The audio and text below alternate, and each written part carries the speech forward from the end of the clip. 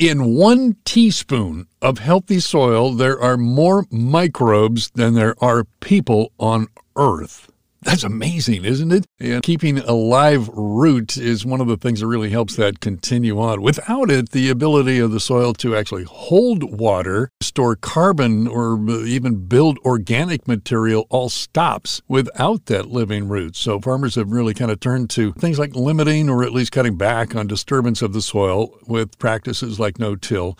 And the point of that has really uncovered the beauty of cover cropping. And that's why we're talking with Mike Worling today. Mike is with the Allen County Soil and Water District. Mike, cover crops and no-till have been really looked at as defensive strategies against erosion and, water nutrient runoff. But there are a lot of reasons to look at cover crops as maybe more of an offensive tool, something that doesn't just stop the degradation of the soil, but rather a tool to be aggressive and proactive about improving the soil. Yeah, just covering the soil or protecting it, putting the armor on the soil makes a big difference. And then the roots that they produce and the chemicals, the sugars and the carbohydrates they're releasing to the microbes is an amazing thing. That is nature at its best. Yeah, and it's not just improving the soil, although that is absolutely critical, but as you improve the soil, it really improves the ability of crops to actually do a whole lot better with a whole lot less nutrients. Yeah, if we get the plant roots and the plants operating at their efficiency,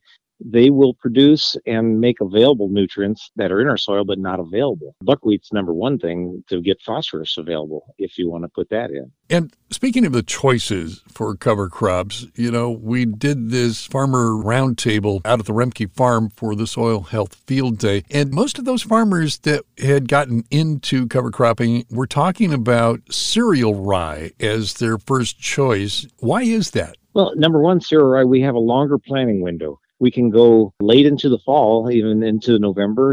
And if you don't get it in the fall, you can plant early in the spring. You can frost seed that and get a decent crop even on most years. Cereal rye is a great thing. So this is the time of year here in the fall to plant? Yeah, if you had wheat or oats ground, something bare or silage, you can get it in the ground right now. Or I'm going to interseed into the standing corn. I have a guy with a Haggis seeder that will drop my cereal rye in. We usually do that on black layer around Labor Day for us here, but the crop progression is not as fast this year, so it's a little delayed. So now's the time to do that. After beans and corn harvest, then you have all available time. I guess one of the things that has kept many farmers from considering cover crops is they look at it in the spring and they go, well, how do I get rid of this so I go ahead and plant my corn or soybeans? And with the rye, apparently that's not an issue. Most plants will grow through that. Corn or soybeans will grow through a standing cereal rye. If you want to be a little more advanced, it's planting green, which I've been doing for a number of years now. Normally, when I plant green, I let the crop grow up to the hood of my tractor, 4 and 5 foot high, even up to 6 foot sometimes, and then roller crimp it down, and the roller crimping will terminate it. The plant will die from that, so no herbicide then. But there are guys that are planting soybeans early into it. A lot of them are suggesting to plant soybeans first into the standing cereal rye and then coming back and killing it, terminating it either with herbicide or with the roller crimper. Soybean will take that up to the 2 true leaves that you can even roll it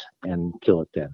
One last question. Name the top 3 advantages to planting a cover crop. Well, covering the soil is number one. A cooler soil, in the summertime, it's not going to get as hot as just bare sun hitting bare ground. So cooler, the rainfall hitting that cover crop, hitting that plant, will dissipate the force of that rain. I'm talking individual raindrops, and erosion is reduced or eliminated depending on the density of the crop. And number 3 is it helps that soil recover and improve and regenerate at times when you don't have anything growing there. Soil does not like bare ground. Nature doesn't like bare ground. It wants something growing there. That's why we have weeds, we have grass, everything comes through. And nature would fill in the spaces. Having cereal rye or any of the cover crops out there is a great thing to give that ground cover. Well, I'd rather have the cereal rye than the weeds, so that's probably a good thing. Yeah.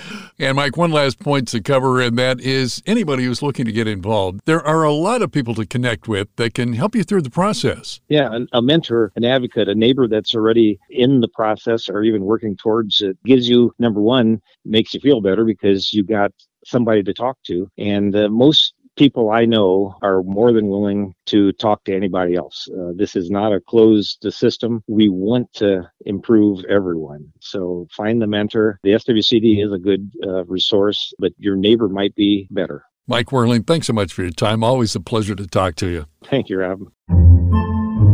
Podcasts by Federated Media.